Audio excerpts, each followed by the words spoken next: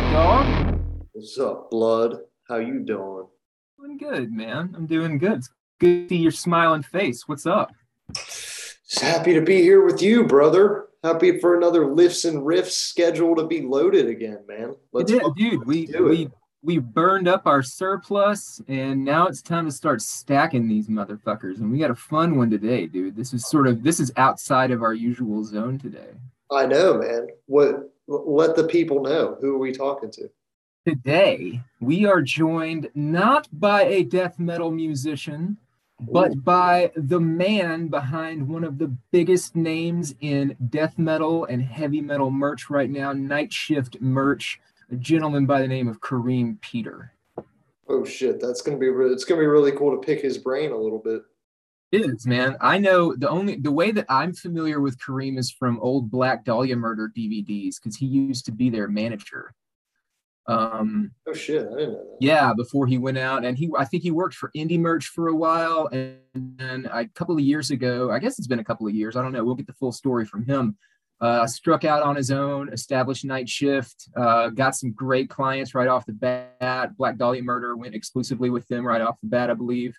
Napalm Death, I think, was one of their earlier clients. And since then, like, if you go to the Night Shift website now, like they've got a shitload of merch and everything, but they got a kick-ass distro too. They got vinyl, they got CDs, they got all kinds Yeah, of shit. yeah, it's dope. I checked it out before this, and I think that you just got this dude on the podcast because you're trying to get that Cradle of Filth pre-order package I'm for trying, I'm working on it, and maybe free. we can figure out a way. We don't have to tell him this, right? But this whole thing is a ruse to see if maybe Kareem can get a hold of Danny Filth for us and get him on the podcast. I think it's a wrap, dude. Danny Filth, what's the deal? Why is it so hard to get to you, man? I've been trying back channels. I emailed your management company. I emailed your label, and like not hit. I haven't even gotten a hi ho, go fuck yourself. I've just gotten nothing. It's like screaming into the void. Danny Filth, please, man. Please, Danny Filth, do it for Storm clouds are breaking. Ashen fatigue. I'm trying to seek refuge in your cemetery.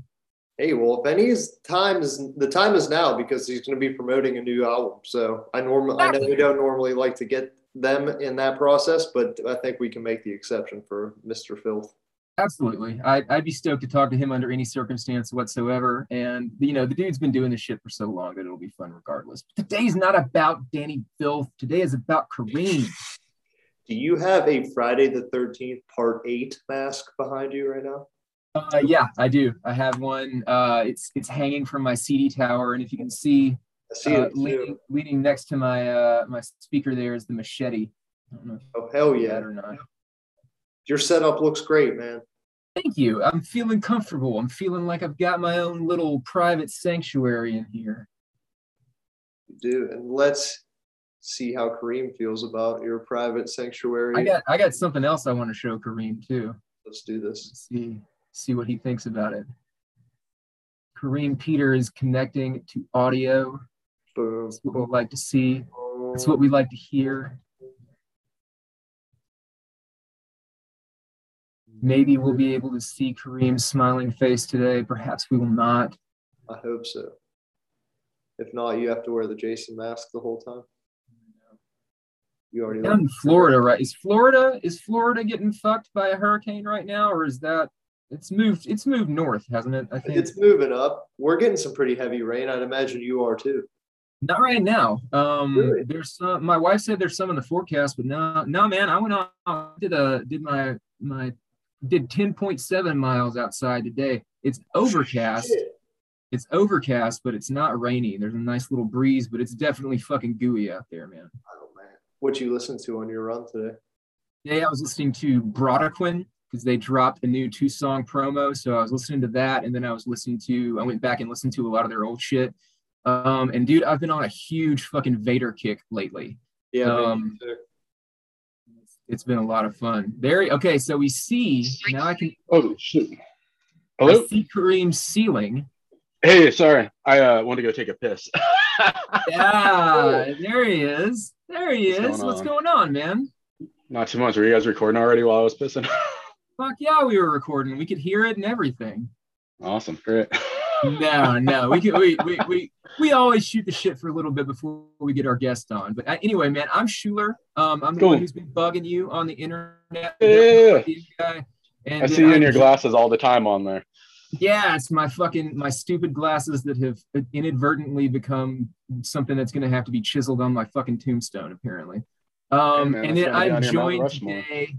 today with me is my homeboy Zach from Death Comes Lifting, and we are super stoked to have you here, man. What's up, brother? Awesome. Oh, now I see you. I figured out a way to make it where I see everyone at once. It's some of us have had to master Zoom, some of us have not had to fuck with it so much, but it is what it is. Yeah, dude. When all this shit started, there was someone we were dealing with. I can't remember who it was, but they're like, they had a question for someone here, and they're like, "Yeah, can you find out from Alex this?" And I was like, "Yeah, 1 second." And I just like yelled, I'm like, "Yo, Alex, you get this yet?" And they're like, "What do you use to interact with your team?" I was like, "The door." And they're like, "What do you mean? You're not on Zoom or anything?" I was like, "No, I opened the fucking door and asked him." Like, he's out there. They're right over there. Yeah, Me and they're from like, one room to the next. yeah, they're like, "Oh no, all our team does Zoom and Google Meet and all this stuff." I'm like, "Oh yeah, it's this crazy thing of that he's 15 feet from me." So if they're close enough to throw something at them, then that's where you want to be, man. That's the prime. Yeah. Prime need to communicate. Yeah, dude. Well, Dude, I teleworked for 10 years. I'm done with it. I wore a shirt just for you today, man. I thought that maybe you'd appreciate it. That's awesome. This is a 10-year-old all style shirt. Oh man, It dude. is super comfortable, fits like a fucking dream. And I gotta tell you, they don't make them like they used to. I miss all style, man. Well, it's a floor shirt, so that's why they don't make it like they used to, man. I used to see them so much. Oh man, I loved Floor.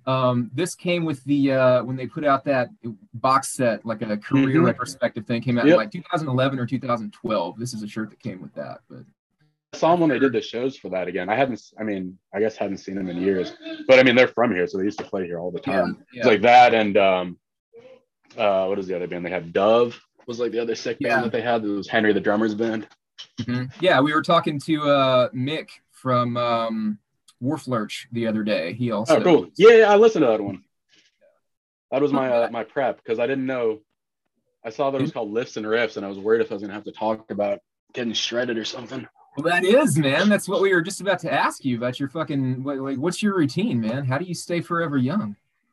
I did Muay Thai for so I've been doing that for 10 years. I do jiu-jitsu now. I run a lot. Since you're Muay Thai for after I quit touring, I think I fought amateur for 4 years, and then we had kids, and then I had to stop. My wife is convinced that I probably do have CTE because I'm always forgetting what I'm saying, but she's convinced that I'm gonna have full-on brain damage.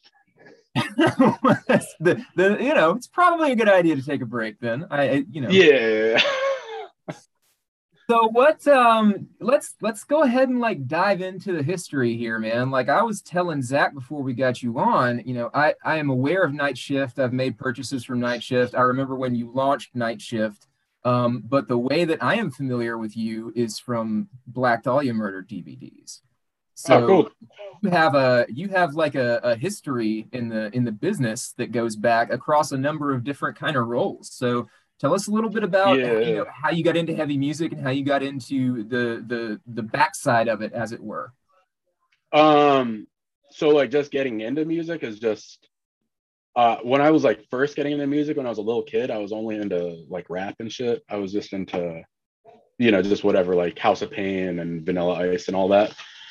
Then I had these two brothers that I was friends with, and they're like, "Dude, you got to listen to this Nevermind cassette. You got to listen to it." And I was like, "No, I'll never listen to rock stuff." And I remember they played it for me, and I had to be like, "Nah, this sucks." And then they left the room, and I was in there listening to the cassette after they left the room, secretly, I can't let them know that this is so sick. And then I got kind of lucky that that happened. And then my friend's brother went to jail. And when my friend's brother went to jail, he traded me all of his brother's cassette tapes. So I got Danzig 1 and 2, Misfits, Legacy of Brutality, Ministry, Land of Rape and Honey, what else was Holy in that shit. first stack? But I got a bunch of like, I just got lucky that this dude just happened to go to jail because I don't have I've got an older brother, but he's like 25 years older than me. I got like no relationship with him whatsoever. So I got kind of lucky that I got older brothered in by this dude going to jail and getting like all of his punk and metal tapes. And then I was Silver just, lining. Did he get out? Did he get out and run you down? Where's my shit? Dude, I was actually talking about this with someone the other day. Is that so? He gave me all his tapes, like as if this kid was going to jail for life or something. Like that he wasn't just going to juvenile hall for 8 months and was going to come out and like beat his ass for getting rid of all of his stuff 8 months later. So I don't know what happened with that, but I'm sure that his like older brother came home and just beat the shit out of him. I would be pissed. I would be fucking. Yeah. I would be ruined if I got locked up. Well, actually, I couldn't blame my wife right now if she hawked all my shit if I got locked up, because that'd be a fucked up. Yeah. But yeah, I got lucky that I got in all that stuff, and then I did my first punk zine. I was in like 8th grade, probably. I did like my first punk zine, and I dropped it off. A record store just opened in town. I dropped them off. I was like 13 or 14 years old. I was probably 13 when I dropped them off. And then youngest you can work in Florida is 14. And literally like probably the day I turned 14, they told me that I could come work at the record store because I was just there all the time, like hanging out. So I worked there all through high school. And then the dude who owned that record store sold the store, and he ended up working out at Century Media Records. So I went out to California to go visit him. And like, so it was like Steve Joe that's at Prosthetic now, was working at Century then. So like I met like a lot of people that I still work with from going out there when I was like a teenager, which is like funny because I always got to tell Steve Joe that like he'd never remembers where he met me. And I'm like, dude, I was a 17-year-old kid that flew out to Century Media and just hung out at your guys' office for a couple of weeks for no reason. And then wanted to go to a King Diamond show with you. So I had to like lay in the back of your pickup truck with no topper on like the 5 going from LA to San Diego to go see King Diamond because it was the only way I could go there. Tell King Diamond about that if you get a chance. I'm sure he. Oh, dude, I have. I worked with him for years. For King, yeah. So yeah, King was all dude. The craziest. I mean, not to go like totally off topic, but I had my first kid right around the same time that King Diamond had his first kid, and so we were like working together a lot then. And his kid was born like right before mine, and so he was like giving me all the advice. And I'm just like, this is the funniest thing in the world. That at no point in my life did I think that King Diamond would be like, oh yeah, when they're sleeping, if you don't want to wake them up, like check the foot for this and like do this shit. So it was like kind of wild. Turns out King Diamond is a great dad. These are the things that you don't necessarily know about your heroes. He was so like, I mean, I don't think it's like giving anything away because I think everyone knows that like he's like a scary dude on stage, but then like super nice dude. But yeah, he was like so stoked to be a dad, and like he bought like, you know, if you like see the stuff where it's just like, oh man, who buys all this crazy stuff like the app monitor and this, and they bought the like Instagram thing because they're like, yeah, we wanted to make sure we could hear if we got like freaked out, we could put it on my wife's stomach, hear the heartbeat anytime, all this. So he's like, you got to get this one. This is the good one on Amazon. It's only like $80, but it works. I can see like King Diamond in the fucking delivery room in full makeup, like in full get up to like welcome his child into his world. That would be fucking dope. That would be the chosen one. Dude, I believe it'll be like that. When my wife met him, we went out there, and I think it was like he had like switched like a contract because I was working with him as like a subcontract thing to working directly with him for a little bit, and he was like in all of his get up, and he's just like, oh, you know, it's good to finally meet you in person because we've talked on the phone and email so much, and you know, we'll be working together for a very long time. And like the King Diamond voice, and we leave there, and my wife is like, I think like you just sold your soul to a vampire or something. She's like, sound like a real dude. She was like all freaked out. She's like, that's the guy you've been talking about. Like, yeah, once you enter into King Diamond's service, man, you're there for life. It's a fucking commitment. But yeah, continue. Tell it. So you're hanging out at fucking Century Media as a 17-year-old kid, making connections. Yeah, I did all that stuff. I had like a just like, you know, garage record label with my buddy where we only put out like a couple things. We put out like our friend's demo and a split 7-inch and a comp, and we had a distro. So we used to go set up at hardcore shows and set up the distro. And then, you know, we lived in an apartment that was dirt cheap. You know, we spent like $250 on our apartment. So if we could go set up at shows and make like $150 a show at 4 shows a month, we could pay our rent. So we did that. And then there was this band, Cream Abdul-Jabbar from Florida. Their guitar player ended up booking a bunch of bands. This dude, Dan Rosenblum, who like still books a bunch of bands now. He was booking this band, Dead to Fall, that was on Victory. They needed a place to stay. Yeah, man. And so they came and stayed at my place. And then, you know, we were like pretty centrally located. So they ended up coming back every night. I ended up rolling with them to all the Florida shows to set up the distro. And their merch guy couldn't get into Canada. So they're like, yeah, you just want to go with us to go to Canada? You know, since our guy can't get in. I was like, yeah, you know, I got the distro. I'll do that. I'll just drop all my shit and go do that. So I went up with them. I think that was like my first like tour with a band that wasn't just like my friend's band. And that was 2003. And we did it was like Dead to Fall, Taken, and Curl Up and Die, I think. But we went up to Canada in the Northeast, and I think we did Hellfest. And then I was only supposed to go to Canada with them. And then they're kind of just like, oh, well, you're like cooler than the guy we have with us. So you want to just stay with us? So I went out to California with them. We did like a run with, I think, Kenai in California. And yeah, I just stuck with them for a couple of years. I ended up touring with Martyr AD after that because you just like meet bands on tour. I went to Europe with Dead to Fall and Martyr AD and met the Haunted dudes. And the Haunted was coming over for Ozfest. So I went with them for Ozfest. And that's where I met the Black Dahlia guys. So I toured with the Haunted for probably a year after Ozfest. I did pretty much like everything on the Revolver record with them. And then I started touring with God Forbid, and I was like real good friends with the Black Dahlia guys. And they called me up to tour manage them a couple times, and it didn't really work out for whatever reason. And then finally on Sounds of the Underground, it lined up, and I went and tour managed them for that. And then, you know, I was supposed to go out on tour with 1349 and some other stuff, and I just canceled everything I had and was just like, these are like my dudes. So I'm staying with them. I stayed with them for years, and, you know, would like go out and do other stuff. I toured with like Lacuna Coil, Napalm Death, Cannibal Corpse, a bunch of bands in the meantime. But Black Dahlia was like my main thing. And then I toured full time for like 7 or 8 years, something like that. And then got an offer to go work at this company, Indie Merch. So I worked there for like 10 years. And then after 10 years of doing it, it was just kind of at the point where it's like, I had done so much that it didn't make sense to keep working for someone else for that long, to just go do my own thing. So I wasn't even like planning on doing this specifically. I was going to do something with merch where I was going to be like kind of like more art directing stuff for people, because all Black Dahlia Murders merch since 2006 or 7, you know, me and Trevor have art directed every single thing that they've done. So we were going to start offering that as a service. But when I called Black Dahlia telling I was leaving, they're just like, well, you know, you're still doing our merch. So I ended up being like, oh, well, I'll just start doing my own thing, because I was running their fan club stuff for them on the side.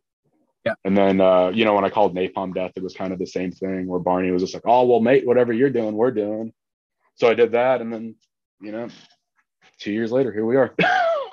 Here we are. Yeah. And we'll get into the merch game. We'll get into Night Shift here in a minute. I am curious about the tour manager life. So like you're the first person that we've gotten on this show, I think, Zach, am I right? Who isn't like specifically a musician in a band, right? And so you're a lot more familiar with the logistics angle, with the business angle. And I think that the people who listen to this podcast are probably curious about some of the stuff that goes on behind the scenes. I know that I am. What's it like? Describe tour managing for us. Like, what does that entail? I mean, it depends with the band. Some bands, it's like you're just straight up babysitting, and some bands are pretty self-sufficient, and you're just, you know, you're their CPA on the road or whatever, where you're just doing the accounting, booking the hotels, making sure that the flights are on lined up, all that sort of stuff. Black Dahlia Murder was like great to work with because it was working with your friends, and the reason that they've made it on tour this long is because they're just kind of pros at touring. They're so self-sufficient. Like, you can put them in a van right now with no crew, and they can figure out like, this is what we got to do. All of our shit set up, you know, so they can run themselves. So it was very just like do the accounting, basically print out a sheet that says like, hey, here's all your interviews today. Here's what time everything's happening. Like, you know, because you got to get a hold of the venue and say like, we're showing up at 3. At this time, we're going to sound check. At this time, all the other bands are going to sound check. You know, you have to let the venue know what your schedule is for the tour. Because once you make a schedule for the tour, it's pretty easy. You basically for that schedule of like, here's our nightly schedule. You know, this is what our 8 hours in your building is going to look like. Let us know where you need to make adjustments. You make all the little adjustments, you know, and then you just put it in a tour book. You tell everyone every day. And then you just make sure everyone's paid. You know, you make sure the bands are paid. You make sure your bus driver's paid or your van driver, the crew. You make sure all the merch is getting paid, that all the money's being deposited in the bank. And, you know, you're the responsible one. So when shit goes wrong, it's down on you. You're the dad, you're the CPA. Did you like the touring lifestyle? Was that something that you had a hard time letting go of? I liked it, but after, you know, that long of doing it, you know, it's, you know, you're kind of in a, you're like, it's like a very like blessed first world problems thing where it's like, I don't want to go back to Europe for a 3rd time this year. Going to Europe is a pain in the ass because my cell phone doesn't work. And like, when you're complaining about stuff like that, you're just like, oh, okay, I don't love being here anymore because I'm complaining about stupid things right now. You know, there's like people that would love to go over there and have that opportunity. And you're just like, oh man, like, can I just go to Kentucky again? Because I know my cell phone works in Kentucky and, you know, I'll show up and it'll be our gear and it'll be this. And then you get to Kentucky and you're like, man, I'm in Kentucky. I hate Kentucky. And then you just realize it's like, oh, it doesn't matter where I am. I'm going to complain about everywhere right now. Yeah, I mean, like I don't think that I'd be cut out for it, man. Like I'm definitely a creature of habit. I kind of like to have my familiar surroundings, and it just seems like it would be just one change after another, right? Like the only constant is change. But at the same time, I'm sure that everything starts to bleed together after a certain amount of time too. Oh yeah. I mean, when we were on tour with Black Dahlia Murder, it was their drummer Shannon. I used to keep like meticulous records of just everything. So I had like a spreadsheet of just like every show they'd ever done, all that. And there was one day where I'm like, oh man, it's Shannon's 500th show today with the band. And so we're just like, that's pretty like exciting. So we tell Shannon, he's like all pumped. And you go tell like, you know, Brian and Trevor who've been in the band since day one. There's like, oh, okay. It's been that long. It's just like, oh, you don't seem too stoked on it. Brian's like, if he's at 500, that means that I'm at like 3,000 right now. And now I want to like kill myself because I've done this 3,000 times and didn't even realize it. That's so a pretty amazing record though. Yeah. I mean, it's like the thing of the Ramones, you know, their claim to fame was like, oh, the Ramones toured so crazy. They were a band for, 20 years. And in 20 years, they did 2,100 shows. And then you like go look at a band like Black Dahlia Murder or Carnifex or just like any of those bands that's always out there. And it's like, oh, they probably hit the Ramones record in like a quarter of the time that they were like, took them to do all their shows. They probably hit that because they're just on the tour all the time. I mean, I feel like touring is definitely the bread and butter. I mean, it's not. I don't feel like that. I know that. Like touring game and the merch game is like how bands stay afloat since sort of the fall of the music industry, right? And it's the tables have turned to where like now the live show is the justification for putting out a new record as opposed to vice versa to keep the show on the road. So you bounce out of the touring lifestyle, go to work at Indie Merch. What'd they have you doing? I was working like just band rep from the start of it. And I went in because I'd never, I hadn't worked like a home job in forever. I hadn't worked a home job since I'd been delivering pizza when I was like a teenager. And they had me be a rep for bands. And I showed up the first day thinking like, okay, I'm going to have like these bands that I work with. I'm like, here's an email address. Like, here's your Kareem at Night Shift Merch or at, indiemerch.com email address. Go find some bands. So, I mean, I spent months just cold calling. Like, I felt so shitty, man, just cold calling everyone I knew that was in a band of like, hey, what are you guys doing? Because I just started working at this company. And like, if I don't pick up some bands soon, I don't think I'm going to have a paycheck. But, luckily, like Black Dahlia Murder is kind of like a merch monster. Yeah. And a lot of people were into the designs and stuff that I'd set up for them. So I got a good amount of business from that. And just, I think that I always busted. Like, I don't think I could have made it on tour that long if I wasn't busting ass. Yep. So I had like a lot of good faith from that. So I ended up, by the end of the first year, having a good amount of bands that I dealt with, of just, you know, I got all their tour merch in order, got their online designs in order, got their web store set up, worked on their pre-orders, stuff like that. And then basically the same thing, like step and repeat for 10 years. So you said that you and Trevor collaborate on all of Black Dahlia Murders merch. Do you do like graphic design for other bands? Is that part of what you do with Night Shift, or is that part of what you do individually, or is it something else? So I used to do, like, I mean, all the basic stuff I can do, as far as like graphic design, but it would be more of the art direction of the, either I'll have an idea or the band will have an idea, or like Black Dahlia Murder, you know, it's usually like before tour, Trevor and I get on the phone and we run through a list of just like, here's every artist that we think is cool. Like, because Trevor's always got like a 1,000,000-mile long list of artists that he wants to work with, because he's just like, he sees like a death metal cover, he's like, gotta write this dude's name down, gotta write this dude's name down. And I'm kind of like, where Trevor knows like every death metal artist, I kind of be like, oh, I just saw this cool thing here, I found this guy here, you know, I was looking at these comic books and there's this new comic book artist that has this guy. And so between that, we usually find like a pretty good mix of people to do shirts for them. You know, we'll fall in the designs. Trevor usually is good about just like, he'll have an idea of just like, I want to do something based on this song, and I want to make sure that at least this element of the song is in it. Like that, you know, like there's this like, and you know, there's this like goo that I talk about in the song, and I need to make sure the goo is on the shirt.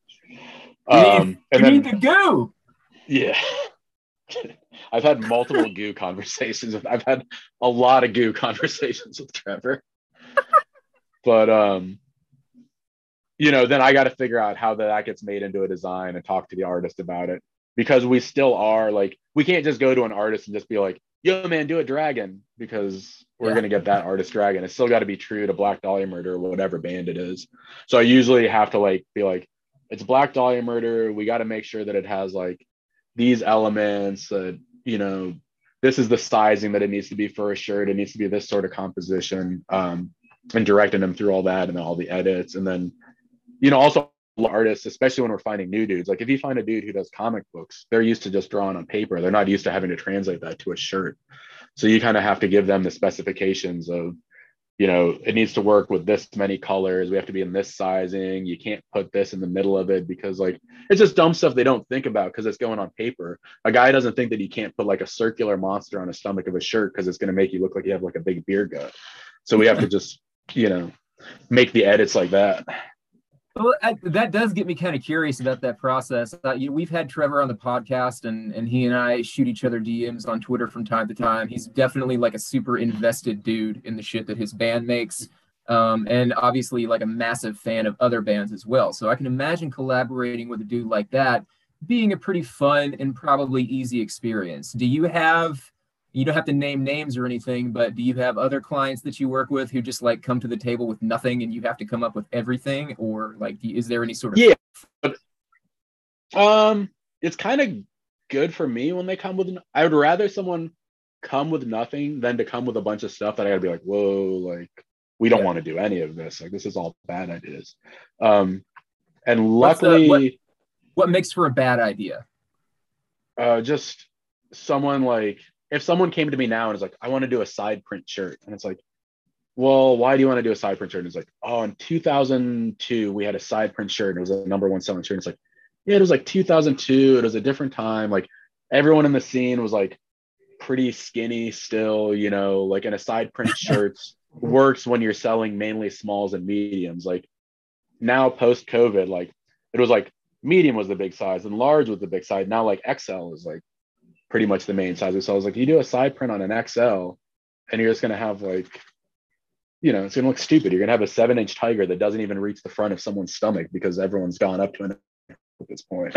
So you've seen like a coordinated, like across the board, swelling of the population during COVID. Everybody's moved up to an XL. Oh yeah. It's kind of a bummer. I mean, man. Dude, 2 years ago, medium and large were our two main sizes. Now it's large and extra large. They're for sure our two main sizes. And like we printed a few shirts where we printed like mediums based at just the levels that they were before COVID. And I'm like sitting with like shelves of medium, like it's kind of unbelievable. That's it's weird. These are the things that you never really consider. This is why I find conversations like this really interesting, to see like sort of a fucking correlation with what's going on in the world and like the sizes of t-shirts that are more popular, and not just like fashion trends, but like the actual physical growth, for lack of a better word, of people, right? Dude, I mean, we print 3X now and it's like gone. And I mean, any 3Xs that we print for a band, if it's a band that sells, are gone on the first day. And it's like, so we've started working in more 3Xs. And I don't know what the limit of 3Xs is going to be, because I'm like, it used to be like, we made 3Xs because there was only 3X fans, and then like 6, and then 12, and then 18, and then 24. And it's like, all right, man, we just did 43X shirts and we still sold out of them. It's like, I don't know what the limit of 3X is now. And like, because it used to be that would be the size, like you'd print a few of them and you'd be stuck with all of them. I mean, it also doesn't help that, like, I don't know if he's still out here. Harry from Body Box was here a minute ago out in the shop, but like, he's like a little dude. He's way smaller than me. I wear a large, so he should probably be in like a medium, maybe a large. And that dude will get like 2X shirts from us just because it's the style. Come around looking like you're wearing a fucking muumuu. Yeah, that's how I know I'm getting old, man. I wear a large because it fits, and like I guess, should I be wearing a 2X? I don't know. It's the big thing now that there's like hardcore kids that are into death metal now. That's like, like Maggot Stomp kind of kicked that off for everyone. So like all the hardcore kids that are death metal kids now are all in like XL, 2XL shirts when they should be in medium, or they would have been in medium and large shirts a couple of years ago. So throws me off. I need mine a little more form fitting because they got to be under a blazer. So that's the way I've got to have it. Because I'm a fucking dork. So hey man, you got to show off your gym gains in the medium. Yeah, that's what you got to. The smedium. The smedium is what they call it. So you're with Indie Merch. You're learning the ins and outs of the merch game. Sort of got all these contacts from when you were out road dogging it. Do that for like 10 years, and then you start getting the idea to go out on your own. We sort of got a little while ago what you originally thought the idea of Night Shift would be, but when it actually became a thing, like how, so you got Black Dahlia Murder, you got Napalm Death. Those are the two that I remember sort of right off the bat being part of the roster. Yeah, it was the two of them and Pig Destroyer were the first three that we had right off the rip. And then after that, because I kind of had to keep it a secret when I was leaving Indy, because luckily it happened like really quickly. I was driving one day, it was like at the end of May, and I was just like, oh man, I got to just do something else. And it was a thing where I was driving from Florida to North Carolina to go see my brother-in-law, and we drive at night because we got 2 kids, and I got to just make sure they sleep the whole time and not drive me crazy. And so I'm driving, and so thinking by myself, and by the time that we got to North Carolina, I was like, okay, I figured out what I'm doing. And then I had to like psych myself up for the drive back to tell my wife, I was like, hey, I think I'm going to quit my job and do this. Because she's like the safe one. She works at like an aeronautical university and is like very like by the book of like, oh, you're going to quit your job. I don't know about that. You got to figure out like, what are we going to do for money? What are we going to do for this? And kind of luckily, so I bought a house in 2006, like right before the market crashed, and like lost my ass on it. And that was like the house that we lived in at the time, and we just couldn't afford to sell it because the house had lost so much money. And it finally got back to the point where I could sell the house for what I bought it for in 2006. But because like we've been renting it out, I had like a pretty good bank where I could afford to quit my job and be fine for a year if it just totally didn't work out.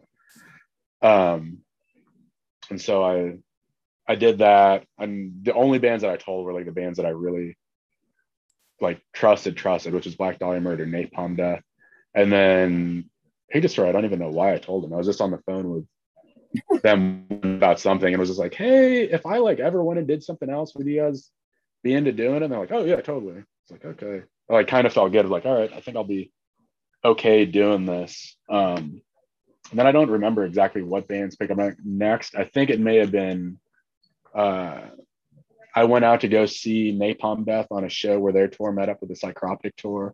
And I've known like the Psychroptic dudes forever, toured with them 2 or 3 times, tour managed them in Europe, and told them what I was doing, and they were like all on board for it. And then Rob, the guitar player from Wake, I've known forever, like, because he's been friends with like the Black Dahlia guys before I think I even knew them. He's like known them for a long time. And he was, I think, the first person who hit me up that I didn't contact, being like, hey man, we want to do what you guys are doing. And then, you know, just more bands from there started hitting us up, like Cheney from Theos hit me up. I can't remember the exact order, but like a good amount of bands. And we started adding more on, and didn't want to get, because at the time I was still doing everything out of my house because I wasn't planning on doing like a full-on thing. And then Cradle of Filth's contract was up, and we had a deal where, you know, they just needed a little help finagling like how their contract was up and how their movement was going to be. So I helped them with that, kind of just on the side, not even for a night shift thing, just as a favor. And at the end, they're just like, well, since you helped us with all that and we need a new merch company, now do you want to do it? It's like, yeah, sure, I'll do that. And then all of a sudden, like 5 pallets full of Cradle of Filth merch showed up at my house. And I was like, well, this definitely isn't going to work doing this out of the garage and out of like the bedroom office anymore. You know, it was like their merch was so much. So that's when I had to go get a storage unit and then start looking for a space. Luckily, a space like right by my place opened up. And then during COVID, the neighbor in our space moved out, and we took that over too, which we took it over just not having anything to do with it, but just knowing like the way things are going, it seems like it's growing enough where we need the space. So now we got like 4,000 square feet of warehouse space that is pretty jammed. Like if I could take another 2,000 right now, I would. That seems like a fucking solid upward trajectory, man, especially picking up some of the names who have sort of jumped ship and joined you along the way, or whose contracts ran out and joined you along the way. Like, Cradle of Filth merch is like an institution. It's legendary, right? Oh, dude, it's crazy. I mean, there was this dude Justin that worked here, which like unfortunately he just like passed the other day. But at some point we were like sitting here just like bullshitting, talking, and you know, their Vestal Masturbation shirt, the Jesus is a cunt shirt. Like we just always like, laugh about that shirt because every time we have to print it, you got it framed up there. Yeah, but you don't have the backup. You're posing. Yeah, I know, man. Whenever we have to schedule that shirt to print, it's like a nightmare because it's just like, it's got to go to the shop to print like at these times. Like you can't print in front of certain people or they're gonna like lose their mind. Wait, what? That's a thing? Oh yeah, dude. People get offended by some stuff, especially when I was at Indie Merch. I got some funny stories about shit that went to Indie Merch that it was like a girl sucking a zombie's dick with a hammer to her head or something like that, and they got sent over to someone without like an alert of like, hey, you're gonna open something pretty graphic. And this girl, I guess, like, you know, just lost it. I'm just like, whoa, what the fuck did you guys just send me? Like, I'm not working with this. Like, I quit. Like, like, I mean, granted, like, we owed her an apology for her getting that without, you know, no one expects to go in their email and that's what they're going to see. That's just, that's wild to me. I would think that like business is business, but I guess, you know, you think about it, people bring their sensibilities in no matter what. Oh yeah, you get turned down for a lot of stuff. Religious stuff is like tough, even if you don't think it's a big deal. Hot Topic used to not take anything that had anything like remotely satanic on it. I doubt that they have that anymore. But when they were like kind of blown up, and there's this one shirt we sent Hot Topic, and it had a like a knight holding a sword on it, and because of the direction the knight was holding the sword, there was a cross on the hilt, but the cross was upside down, and it wasn't because it was an upside down cross. It's just a sword that has a cross on the hilt, and because the sword's upside down, the cross is upside down. They made it get removed from the shirt because they didn't want to have like the backlash of putting something on the wall with an upside down cross. It's like that is wild, man. I mean, like I do, you know, the more I think about it, the more I understand that like business is gonna intersect with those things from time to time, like planning on what the audience might think, right?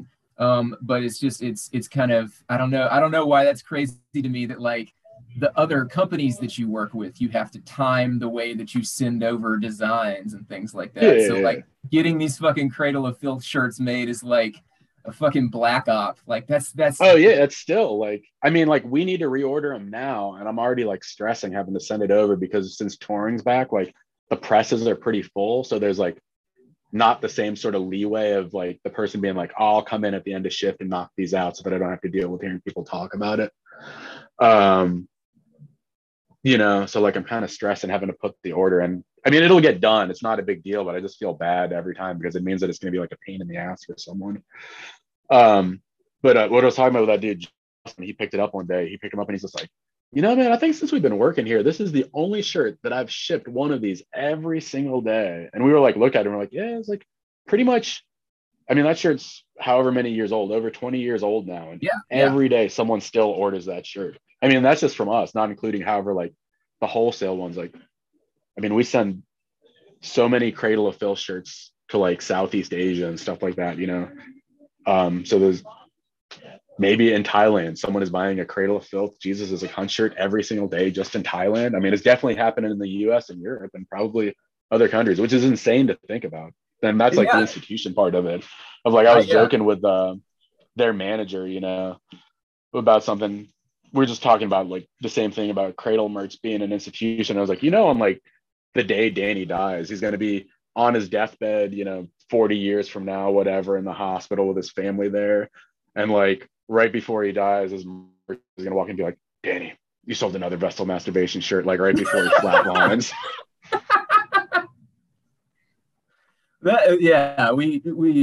We're big Cradle. Well, maybe it's me. Maybe I should say me. I am a huge Cradle of Filth fan. And like I got into them when I was in high school, and Cruelty and the Beast was their newest record at that time.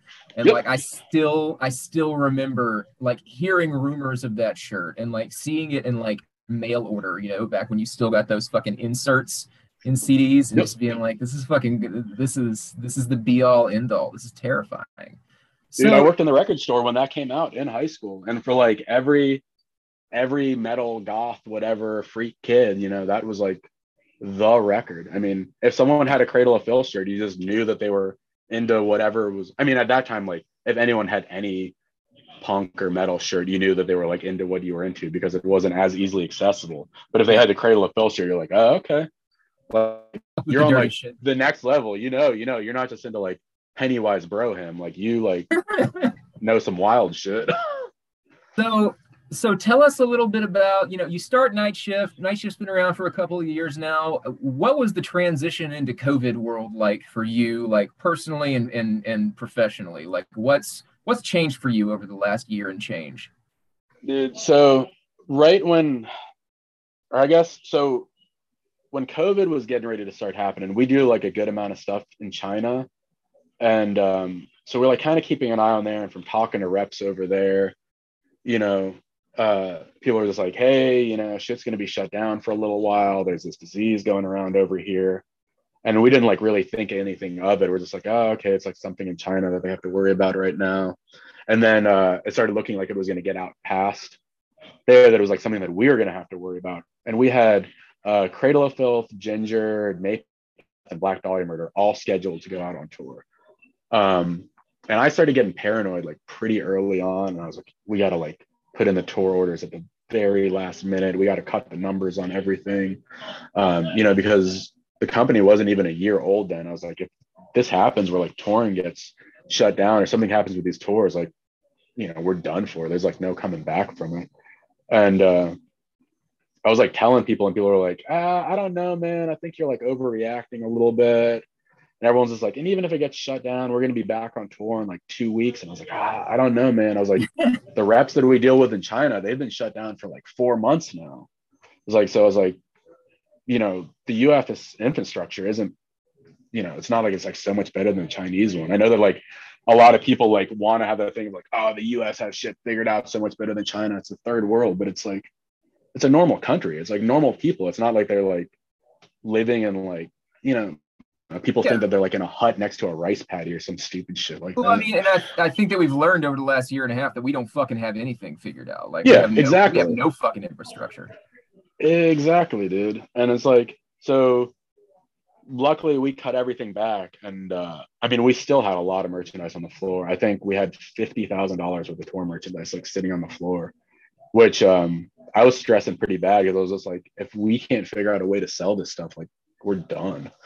And there was me and this girl Kim that were working here doing everything at that point. And we had brought in this dude Johnny, I think, right around then. And we had the new Black Dahlia Murder album that was on pre-order that was like already at the level of pre-order it was at. It was Metal Blade's highest selling pre-order they'd ever had. We had like thousands of records pre-ordered at that point. I think at that point we had like 4,000 albums pre-ordered to go out that we had to ship, and they were all sitting on the floor here already. And you know, I think New York and California shut down, and then Ohio shut down, and we started getting paranoid. So we had to call up Metal Blade. We're like, dude, we have to be able to ship this record early, because if they shut down Florida, we're not going to be able to get this out to people. And Metal Blade's like, you know, it's going to like breach our contract with our distributors and stuff like that if it ships early. We're like, yeah, but this is like, you know, extenuating circumstances. Like, we don't even know if the postal service is going to pick our stuff up, because no one knows what's happening right now.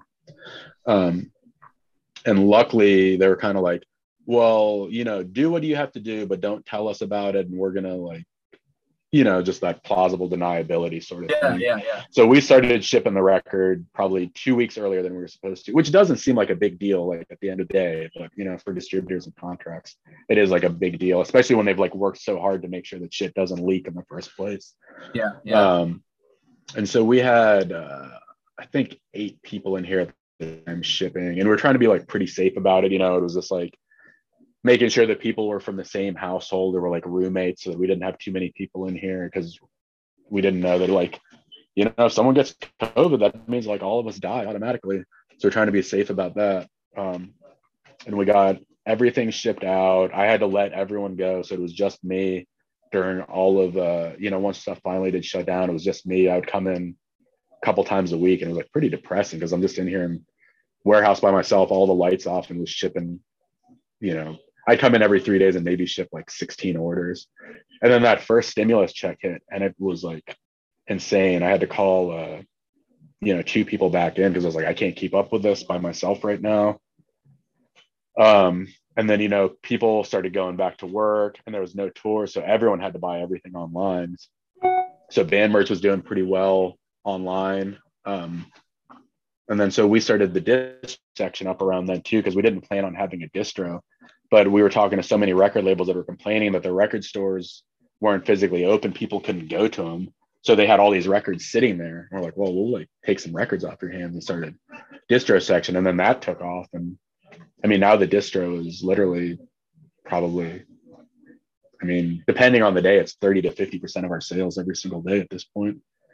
So like, I kind of have to keep on top of that. But because of COVID, there's like, you know, record pressing plants are backed up. So if we try to get something from like a label like 20 Buck Spin or, you know, Triple D Records or whatever, any label like that, or Profound Lore, you know, that we know it's going to go on the first thing. And those like aren't labels that are big enough to just press thousands and thousands of copies of their record and be sitting on that much inventory. We know that if whatever we got the first go around is going to be like it. So it's like, if I get a dozen copies are done, you know, we're not getting it for another year until they're able to get it repressed on vinyl. So it's like a big guessing game right now, having to figure out which record is going to do well and buy enough copies of it. What is the wait right now for vinyl? It's like 8 months, and probably going to be longer. It's pretty fucking bad. Crazy. Can you explain what the wait is about? Can you explain why it's so bad now? Well, the plants, like vinyl was doing so well that the plants are just jammed up with everything, and then they shut down for a while.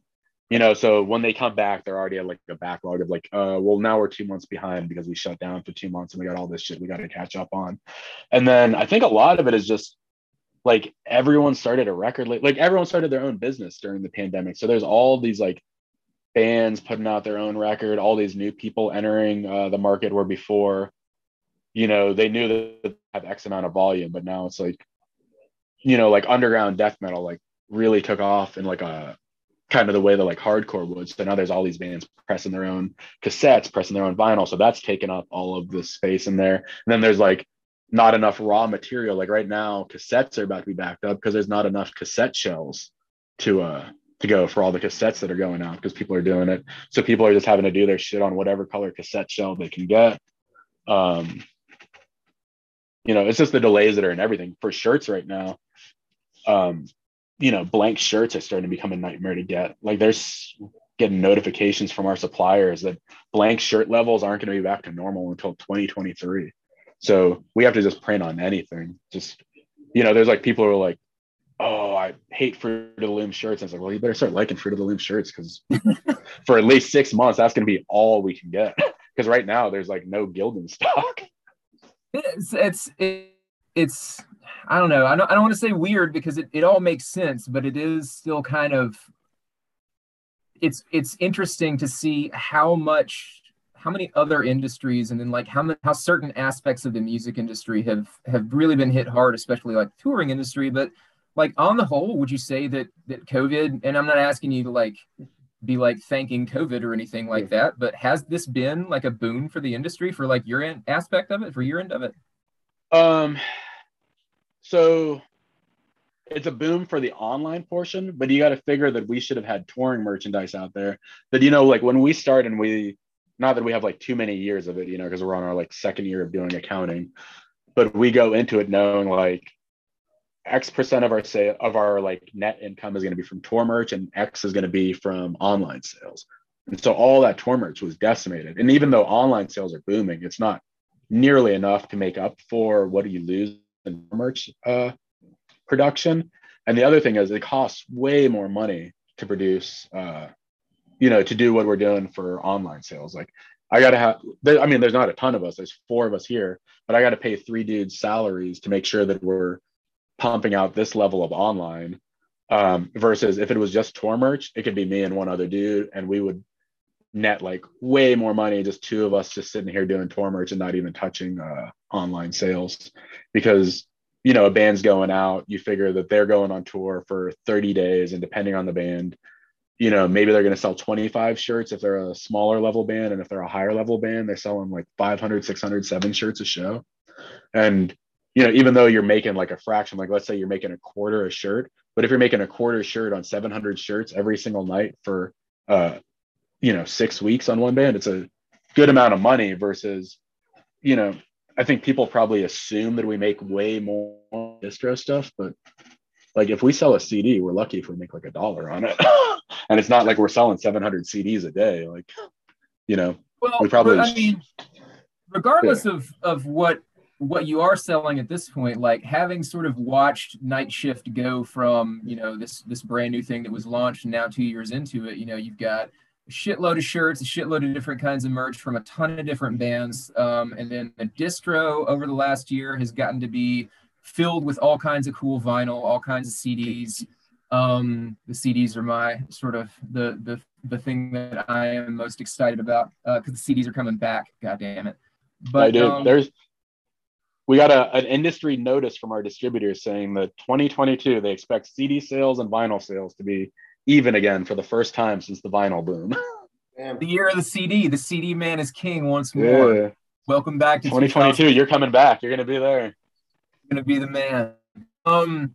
Dude, this has been a really awesome conversation. And Night Shift is one of, you know, you guys have got some of the best variety. Obviously, you're incredibly professional. It's a great company to do business with if you're a fan of the bands that you guys represent. And so, you know, if you're listening right now, definitely go check out Night Shift shit. Definitely fuck with them. Do some pre-orders, buy some merch, let them make $1 CD off of whatever it is that you purchase. Don't be scared to order an XL and learn to love Fruit of the Loom.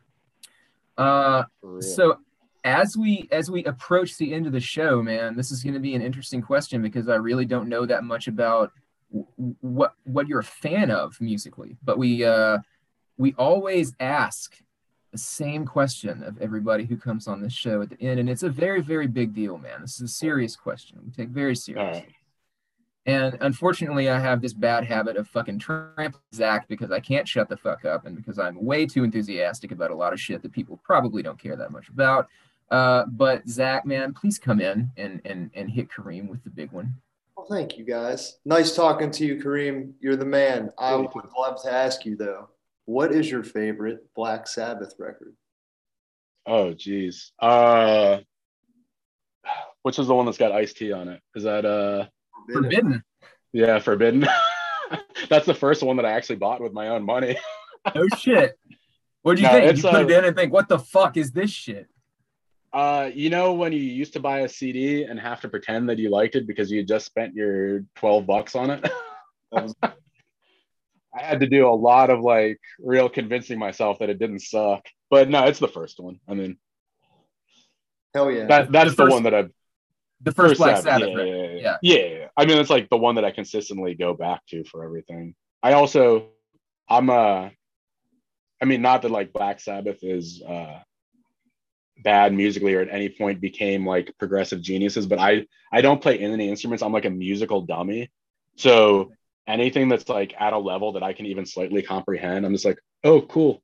Like once a band starts doing all the like wild riffing and shit, I'm just like, yeah, I don't know, man. I don't get what's happening. I don't get what's happening. Like if it's Dream Theater or whatever, even like later Sabbath, I'm like, I don't get it, man. I'm just kind of dumb. I like fast hardcore, and that's like, you know, their primitive record for me. So it works with my lizard brain.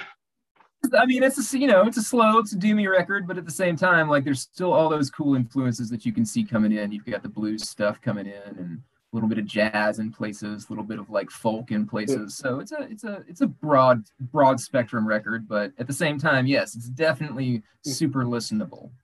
Yeah, it's not what they would be later on, you know. It's not. I don't think if only that record had come out, no one would have been like, "Oh my God, Iommi's a guitar god." They'd have been like, "Oh, yeah, he's cool. Put out a cool record."